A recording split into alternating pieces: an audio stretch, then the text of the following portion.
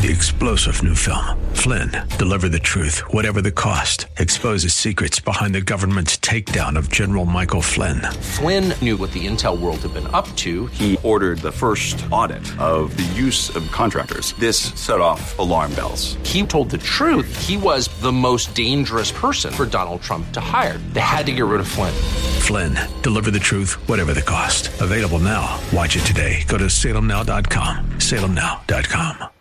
The following program is sponsored by the National Prayer Chapel.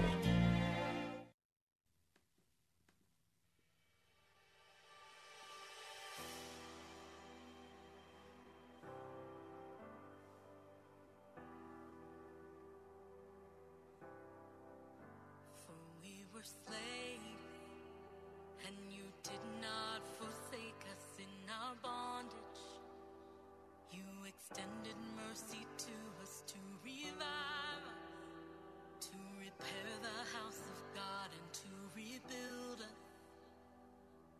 Oh, when we were guilty of iniquity, helpless in captivity, we've forsaken your ways, but with a mighty and an outstretched arm will you heal our land.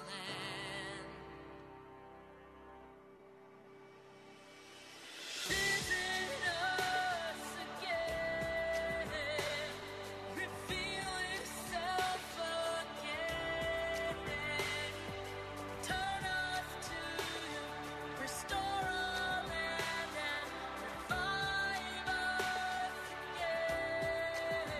And now, God, won't you hear our supplication, incline your ear, and see our desolation, Lord, be near. Oh, merciful Father, don't delay. Oh, if we, your people, who are called by your name, shall be humble and pray and seek your face and turn from our wicked ways, and you will heal our land.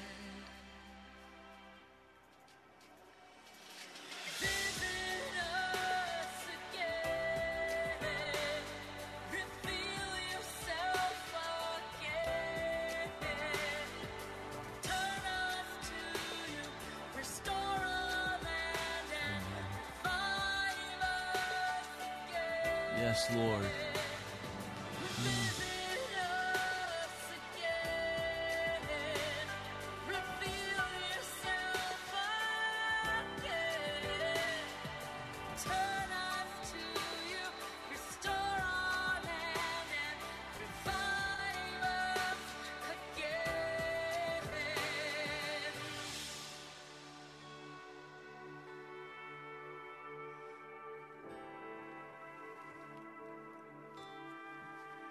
So we gather, confess, we weep, we tremble, we bow down, we fast, we mourn, we separate ourselves from unholiness, offering a sacrifice of praise. Oh, we gather, confess, we weep, we tremble, we bow down, we fast, we mourn, we separate ourselves from unholiness, offering a sacrifice of praise. Oh, we gather, confess, we weep, we tremble, we bow down, we fast, we mourn, we separate ourselves from unholiness, offering a sacrifice of praise. Of praise.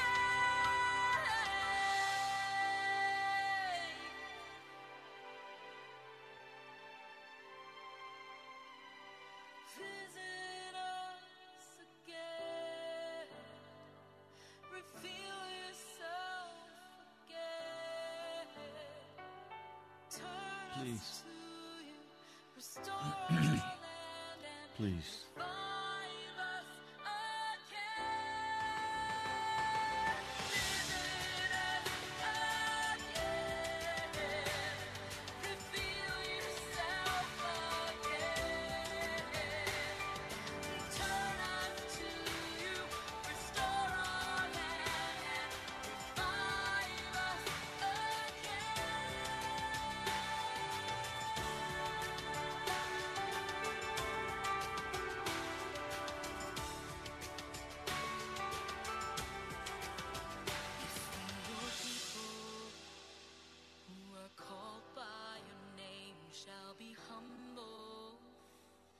Pray and seek your face and turn from our wicked ways, and you will heal our land.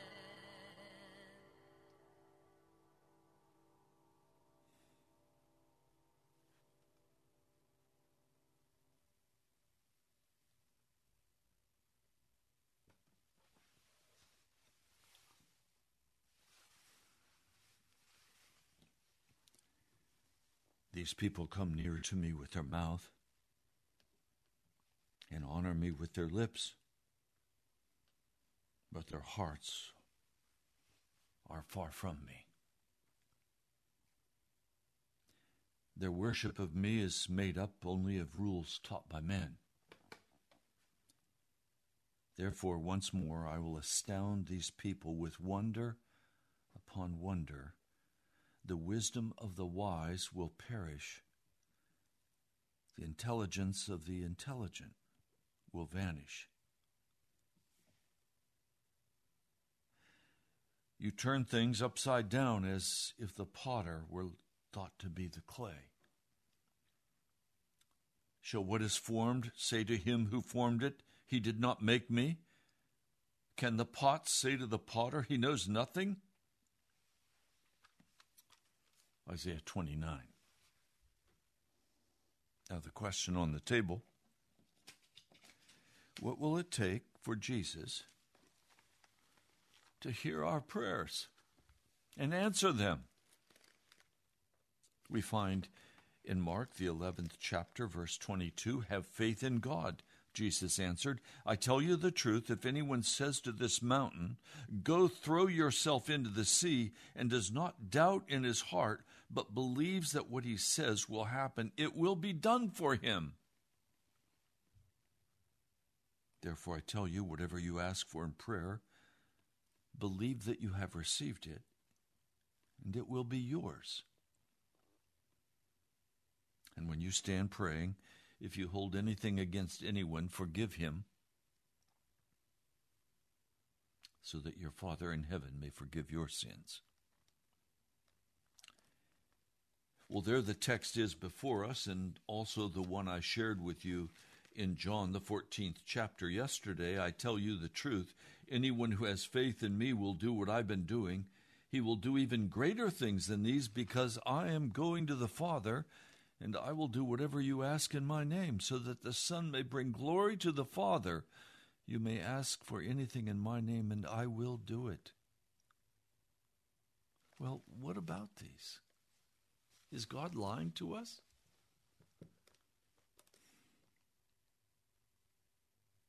Please, let's get very real today about what is it that's really going on in our church today, and in you and in me. I was up praying this morning, crying out to the Lord.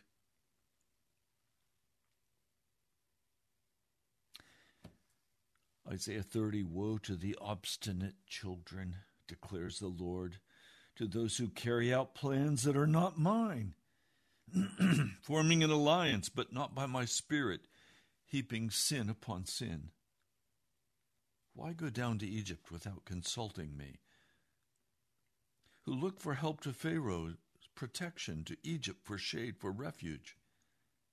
But Pharaoh's protection will be to your shame. Egypt's shade will bring you disgrace. I began to pray and say, Lord,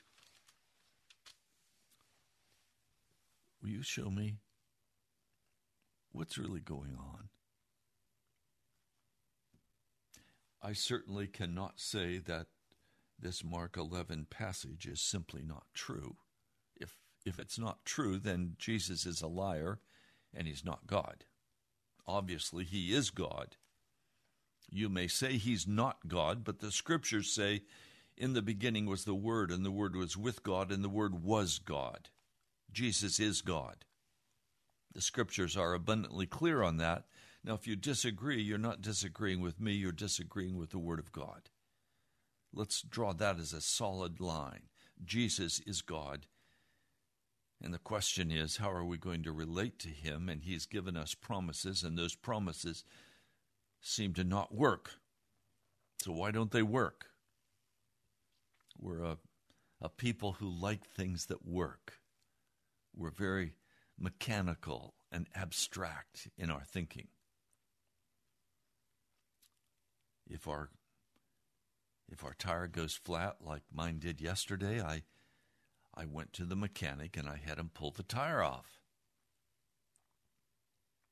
I had him repair it and put it back on.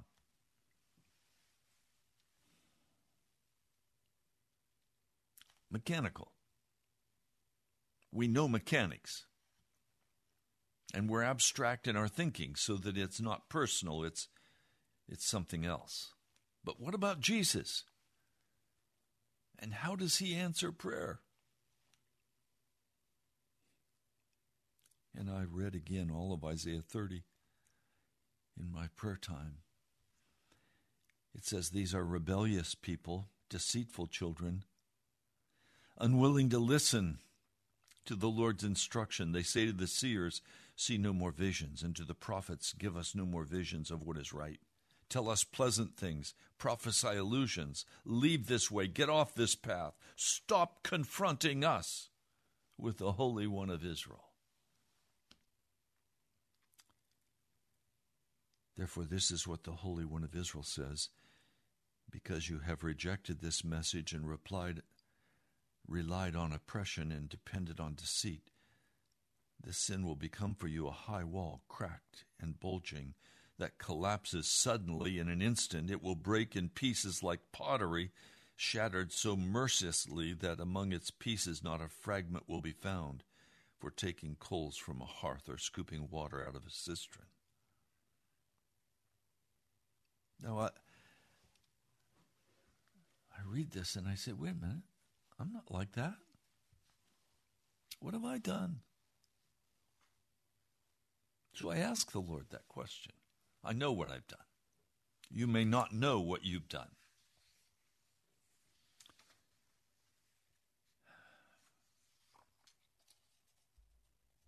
I'll tell you what I've done.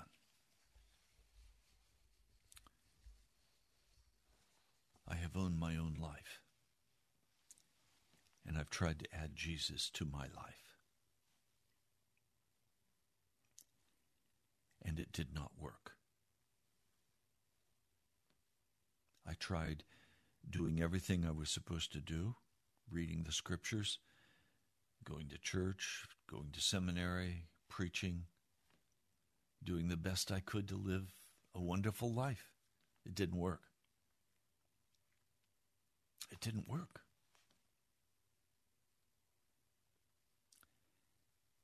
I've thought a lot about my life and the church, and I've come to some conclusions that I want to share with you. They will not be comfortable conclusions either for me or for you. I began to understand by what the Lord was doing in my life, without asking me, by the way. He began to isolate me. He began to take actions that cut me off from people and things and places. He began to isolate me in the prayer closet. Until today, I am only allowed basically this outlet on the radio. The rest of my time is spent in Scripture and prayer, talking to a few people about the gospel of Jesus, but I'm basically isolated. And then I had to begin asking, why is this happening? Well, I've made some mistakes and some serious blunders in my life. But haven't we all? So what is happening that my mistakes, my blunders, my sins have caused me to be utterly cut off and isolated? I struggled with that for several years. But then there came a day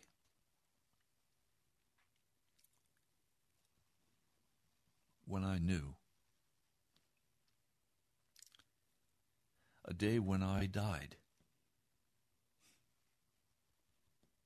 A day when I utterly died. When I died to Ray Greenley. I died to my opinions, to my preferences, to my tastes, to my will. I died to this world.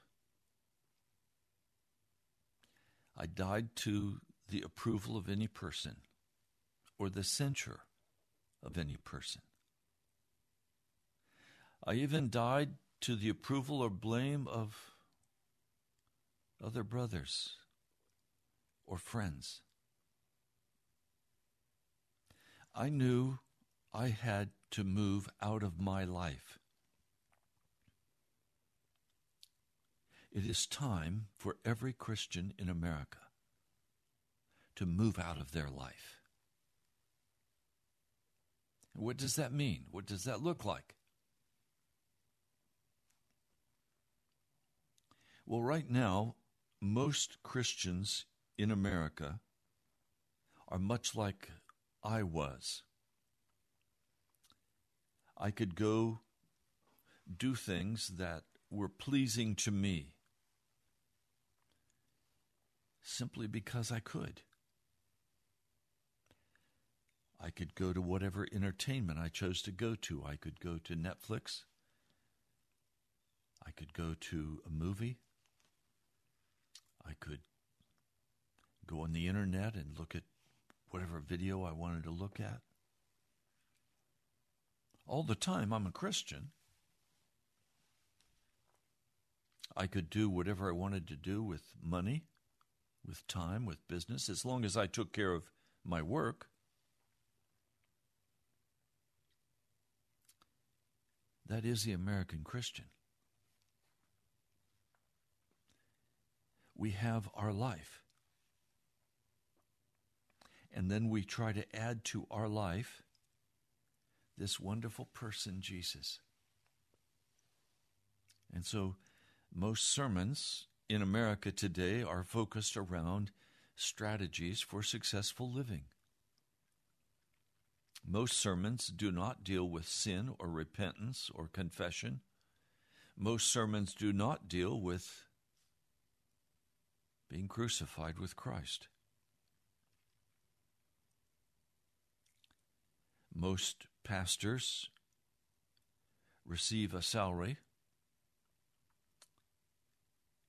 and they live their life,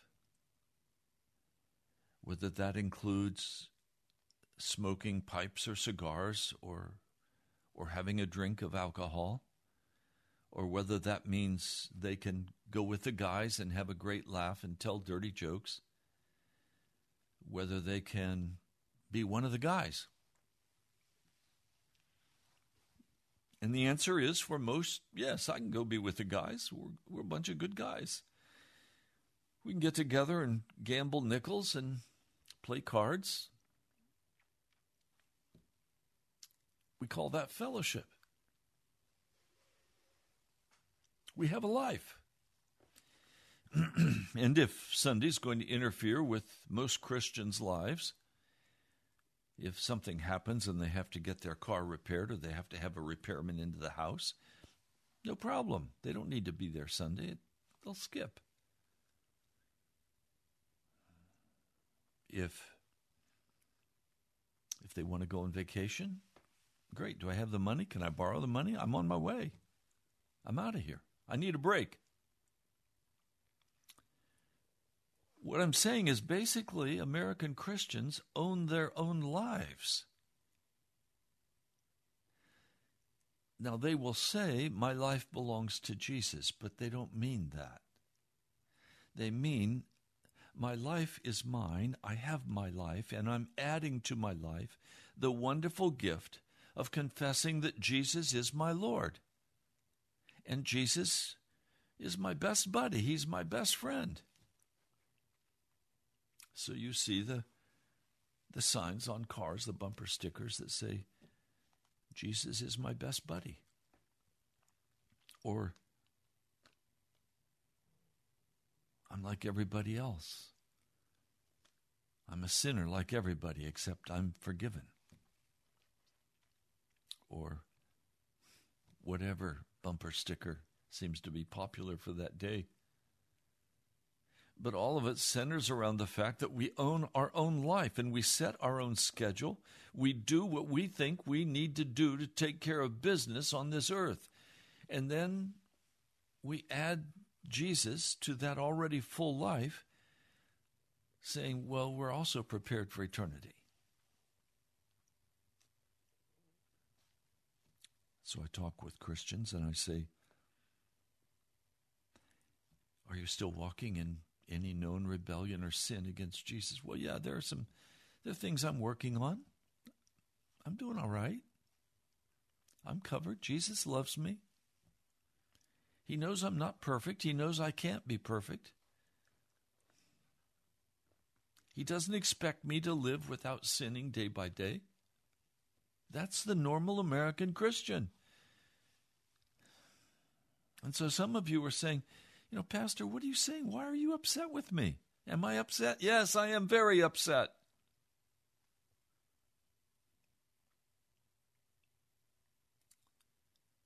Jesus told the Jewish people that judgment was going to come upon their nation. And in AD 70, Titus came with his army and murdered more than 1 million Jewish people in Jerusalem. And then for the next 500 years, Jews were not allowed to live in Jerusalem. In fact, many were not even allowed to enter the city. Do you think God has changed? Do you believe that God cannot bring a Babylon, a Russia, or a China against America and destroy this nation and bomb us out and murder countless numbers of people? Do you not understand that God can judge America? He can judge you and your family.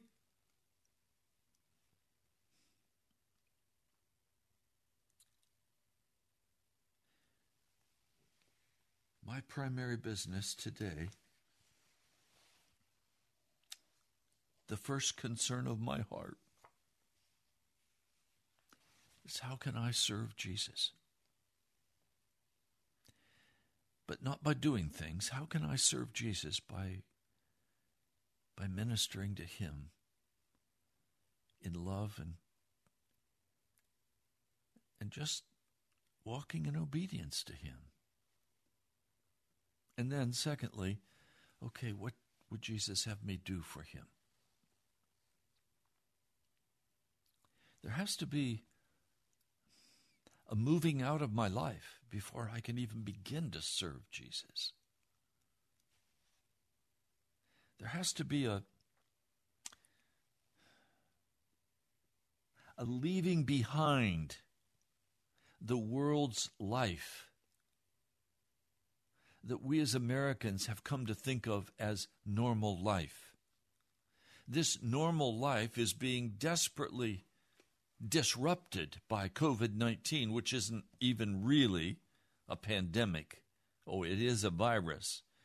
But the deaths in America have been far less with this pandemic, so-called, than by the annual flu. So we've been deceived. And God has used this to vomit us out of our church buildings.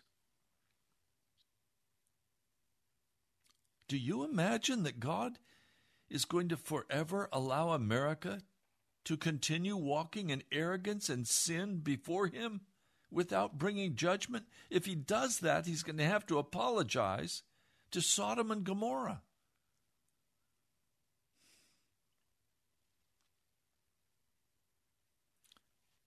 I've heard pastors say, whatever a Christian couple does in the secrecy of their bedroom is just fine. It's okay. Whatever you want to do, do it. Well, that's not what God said. He destroyed Sodom for sodomy, in part. You think he won't judge a couple for sodomy today? Come on.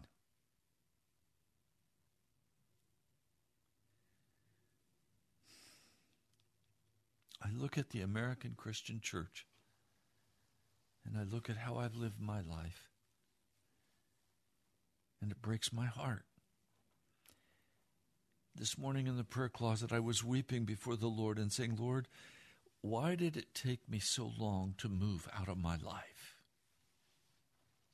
Why was I so hard-hearted, so rebellious, so ignorant? I can't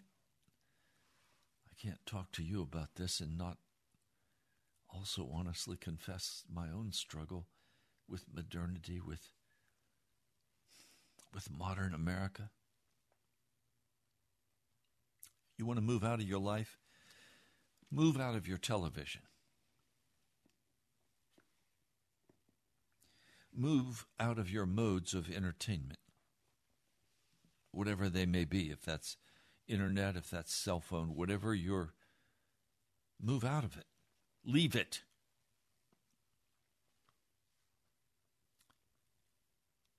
Move out of your worldly places of recreation.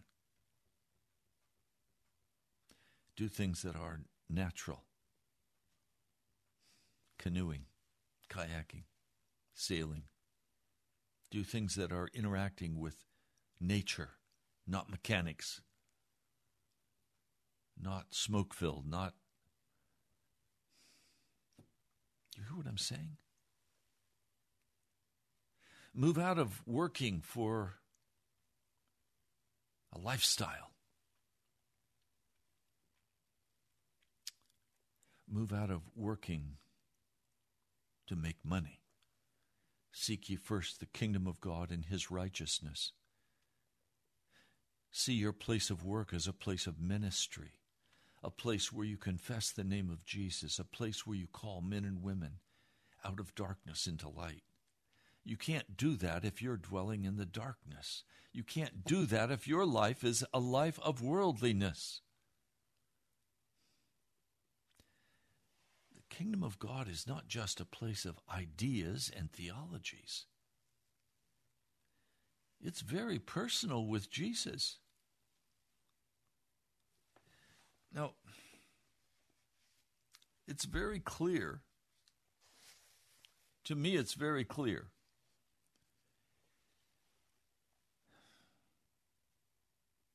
If you want God to listen to you, you're going to have to listen to him first. You're going to have to stand in the scriptures on the promises of God, and they're going to have to focus on building the kingdom of God. They're going to have to focus on bringing glory and honor to the name of Jesus Christ.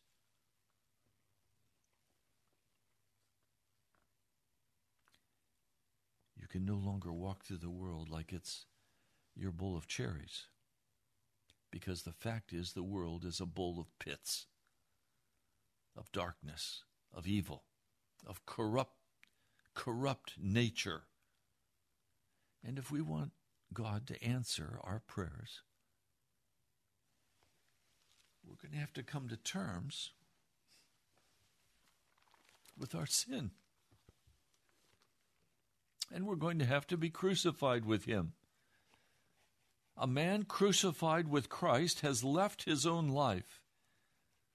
He has departed from his world and has entered into the Lord Jesus Christ.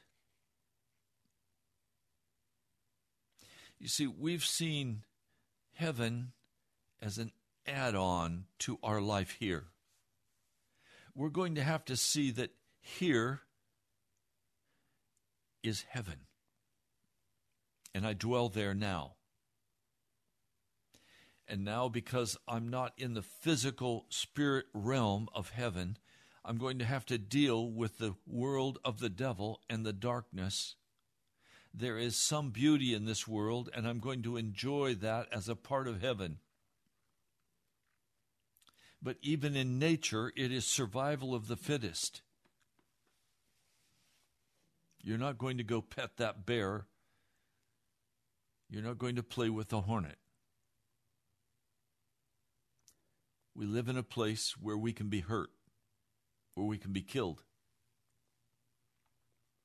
We have to recognize that this is a war zone. People die here. Accidents happen here. Sickness comes rushing in upon us here. Now the question is, are you going to live in this world of darkness, or are you going to live now in the kingdom of light in Jesus Christ? Will you lay aside your entertainment? Will you lay aside your rituals and your man-made rules? Will you lay aside the things of the flesh, the world, and the devil?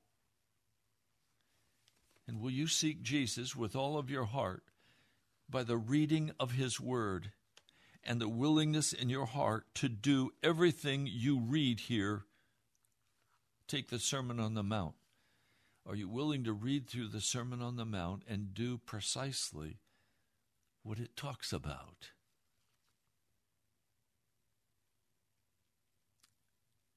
Are you willing to even have everything taken from you and not be angry and bitter? Are you willing to be stolen from? Yes, you'll be careful, but what if somebody steals from you? Is it okay? Are you going to go after him?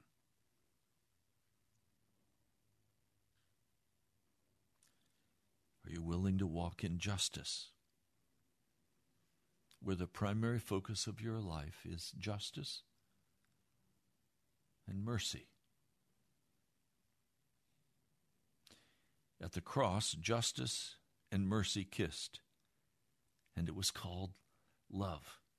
Love involves both justice and mercy.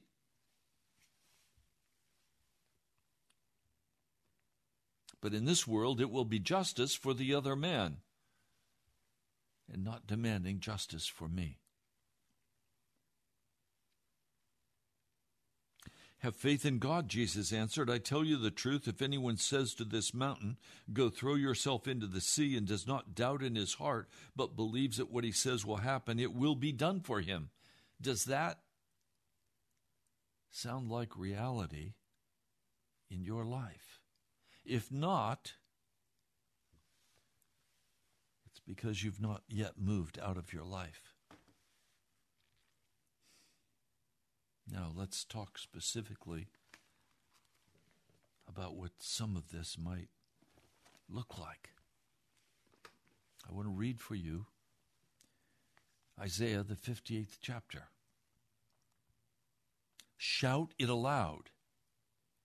Do not hold back. Raise your voice like a trumpet. Declare to my people their rebellion, to the house of Jacob their sins.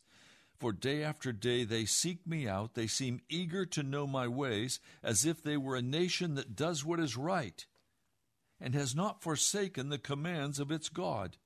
They ask me for just decisions and seem eager for God to come near to them.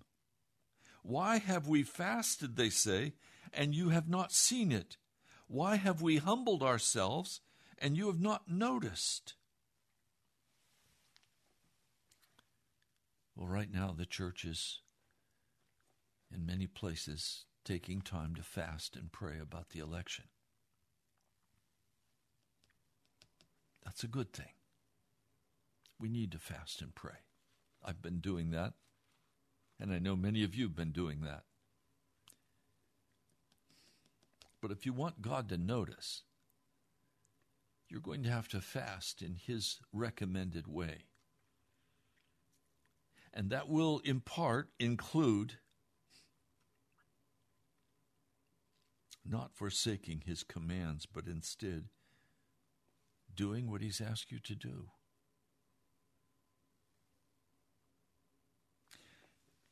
Isaiah 58, yet on the day of your fasting you do as you please and exploit all your workers. Who are our workers? Those who make the products we buy. I no longer buy any products made in China. I won't buy it. Why? Because much of it is made by slave labor. And I'm not going to participate even though it's cheaper. I'd rather pay more money and buy it from a company in America who is paying a decent wage to those who are making the product. But we in America have thrived on the world's cheap labor, cheating them out of a fair wage, and you say, oh, I didn't cheat them out of a fair wage.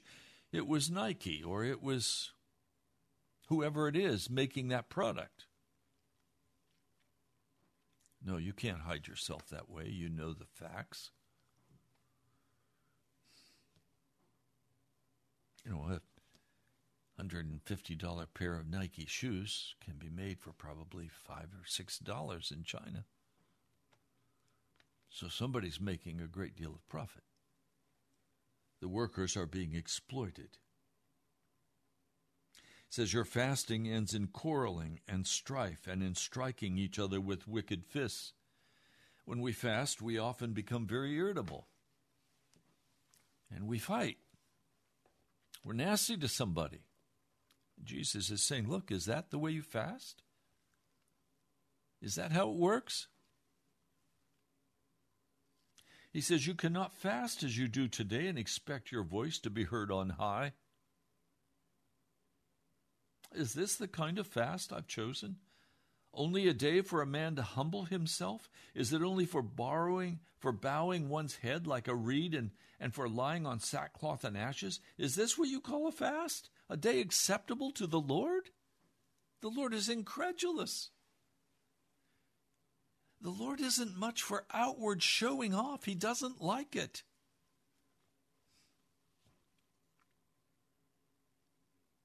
And then he begins to describe how he wants us to live. I'll never forget. I was sitting in my father in the faith. I was sitting in his office, David Wilkerson, Times Square Church. And he said, Ray, are you fasting?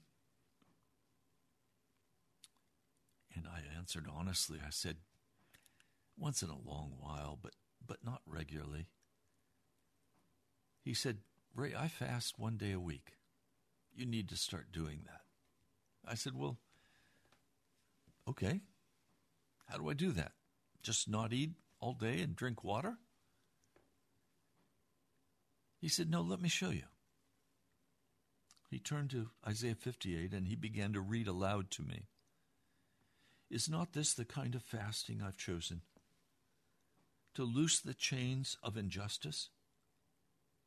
To untie the cords of the yoke? To set the oppressed free?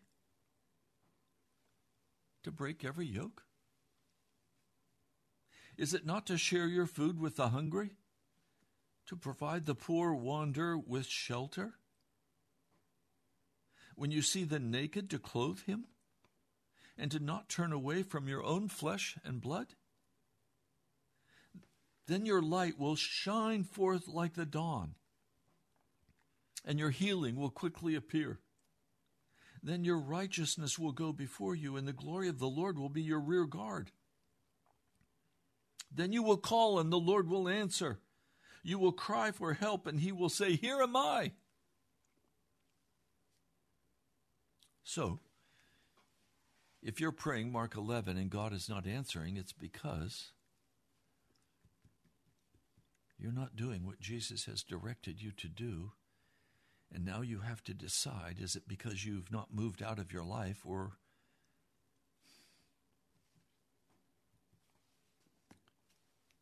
are you willing to move out? Now, there are some things that I've been praying for 30 years, 40 years, 50 years. I started praying for revival in America when, over 50 years ago, I began to cry out over this.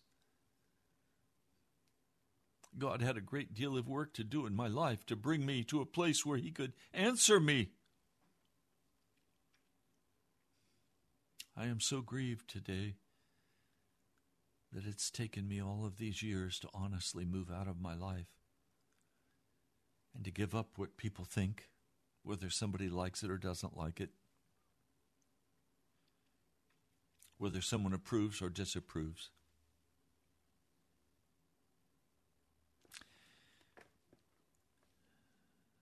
Someone sent me a message detailing all of Pastor David Coverstone's false prophecies, things he said would happen that didn't happen, so he's false. Oh, the pride, the arrogance. It's not for me to judge whether Pastor David Coverstone is right or wrong. I didn't have the dream. It's up to God if he wants to bring this forth or not. By the way, I checked the news early this morning, and one senator said, Democrats' heads are all exploding today with this confirmation of a new Supreme Justice. Coverstone foretold that everybody's head would be exploding, even some Republicans, and that's happening. Philadelphia last night was burning. Portland this week has been burning.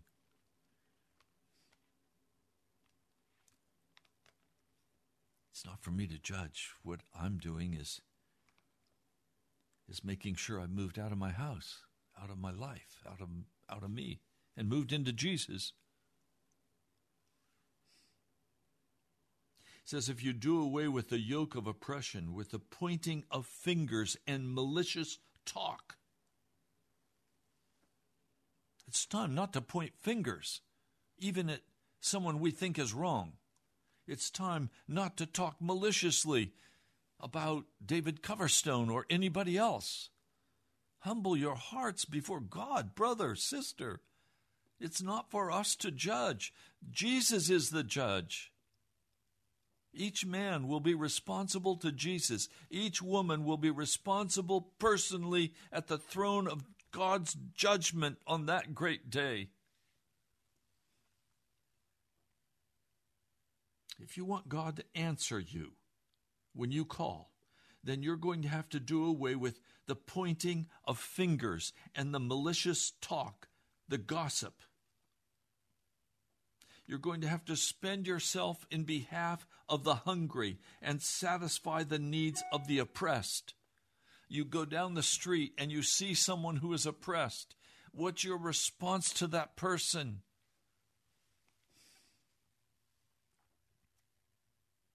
You feed them? Or do you go on by?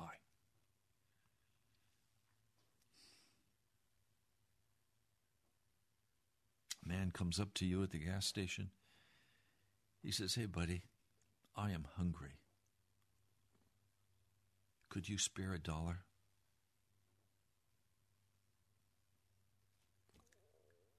And the Holy Spirit speaks to your heart. He says, no, don't give him $1. Give him $20 and bless him in my name. Do you do it? Or do you take the man to the restaurant and buy him a meal to Burger King and get him something to eat? That's justice.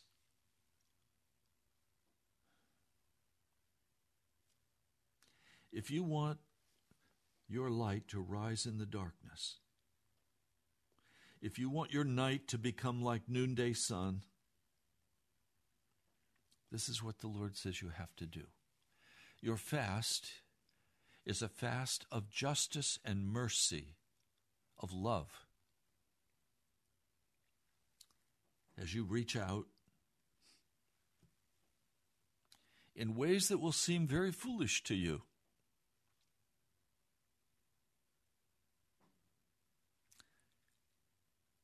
a man utterly depressed, discouraged,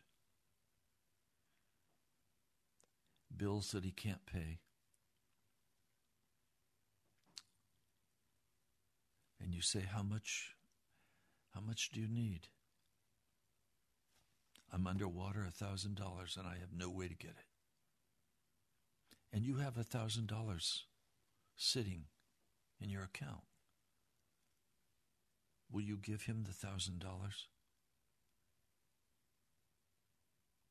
Or will you say, nope, I better hold on to that because times might be tough tomorrow for me. And then who's going to help me? If I don't take care of me, who's going to take Jesus? I know a woman, most amazing woman I think I've met in many years. She's in the process of helping a pastor in Honduras to build a chicken farm. And today, as I share this, they're building the chicken area that will take care of 600 chicks. She wants to build 10 of these in 10 different locations in Honduras so that the people in the church can have food and eggs so that the poor can be helped. Well, never mind, she's not working. She lost her job.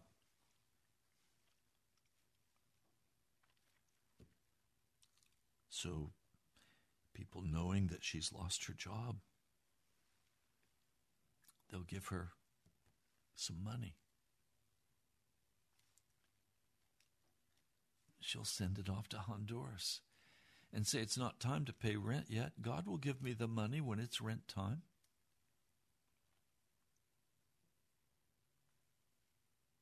Do you think she's foolish?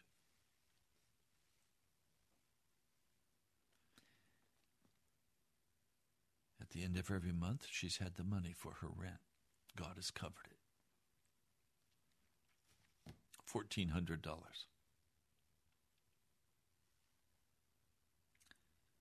She called me last night. She was so excited because she'd gotten a phone call from a friend who said, come, I want to take you to dinner tonight. So they went out to dinner. And then after dinner, the woman was given $100 cash. She was higher than high. Praise Jesus. Look what he did for me. She has the experience day by day of being carried by Jesus.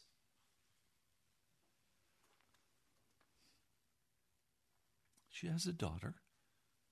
She's responsible. But Jesus, she's given herself utterly to Jesus. She's moved out of her life. She's moved into Jesus.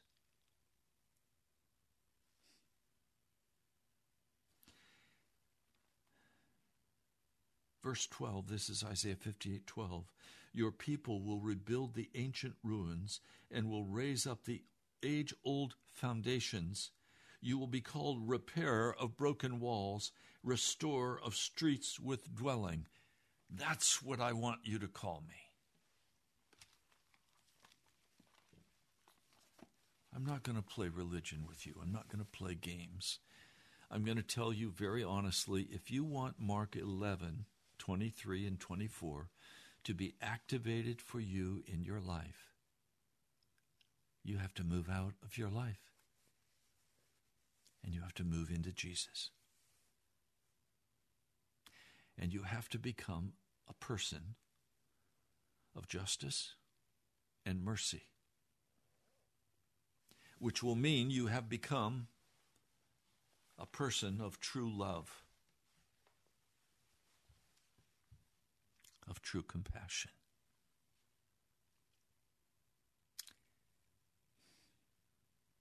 Are you that person? Or are you still concerned about what you're going to eat and what you're going to wear and what you're going to drive and how you're going to survive? Or are you concerned about the Lord God of heaven and the kingdom of God? Have you moved into the kingdom of Jesus? Or do you still dwell in darkness? Are you still playing with fornication and pornography? Are you still playing with anger and bitterness and malicious talk and gossip and proving everybody wrong and you're right? Are you still your main point of interest and concern? It's time to move out of your life. It's time to be crucified with Christ for real, not this sloppy, greasy American grace. It's time to get real with yourself, with your family, and with God. Almighty God, I've spoken with integrity the message you've placed on my heart. I pray, Lord,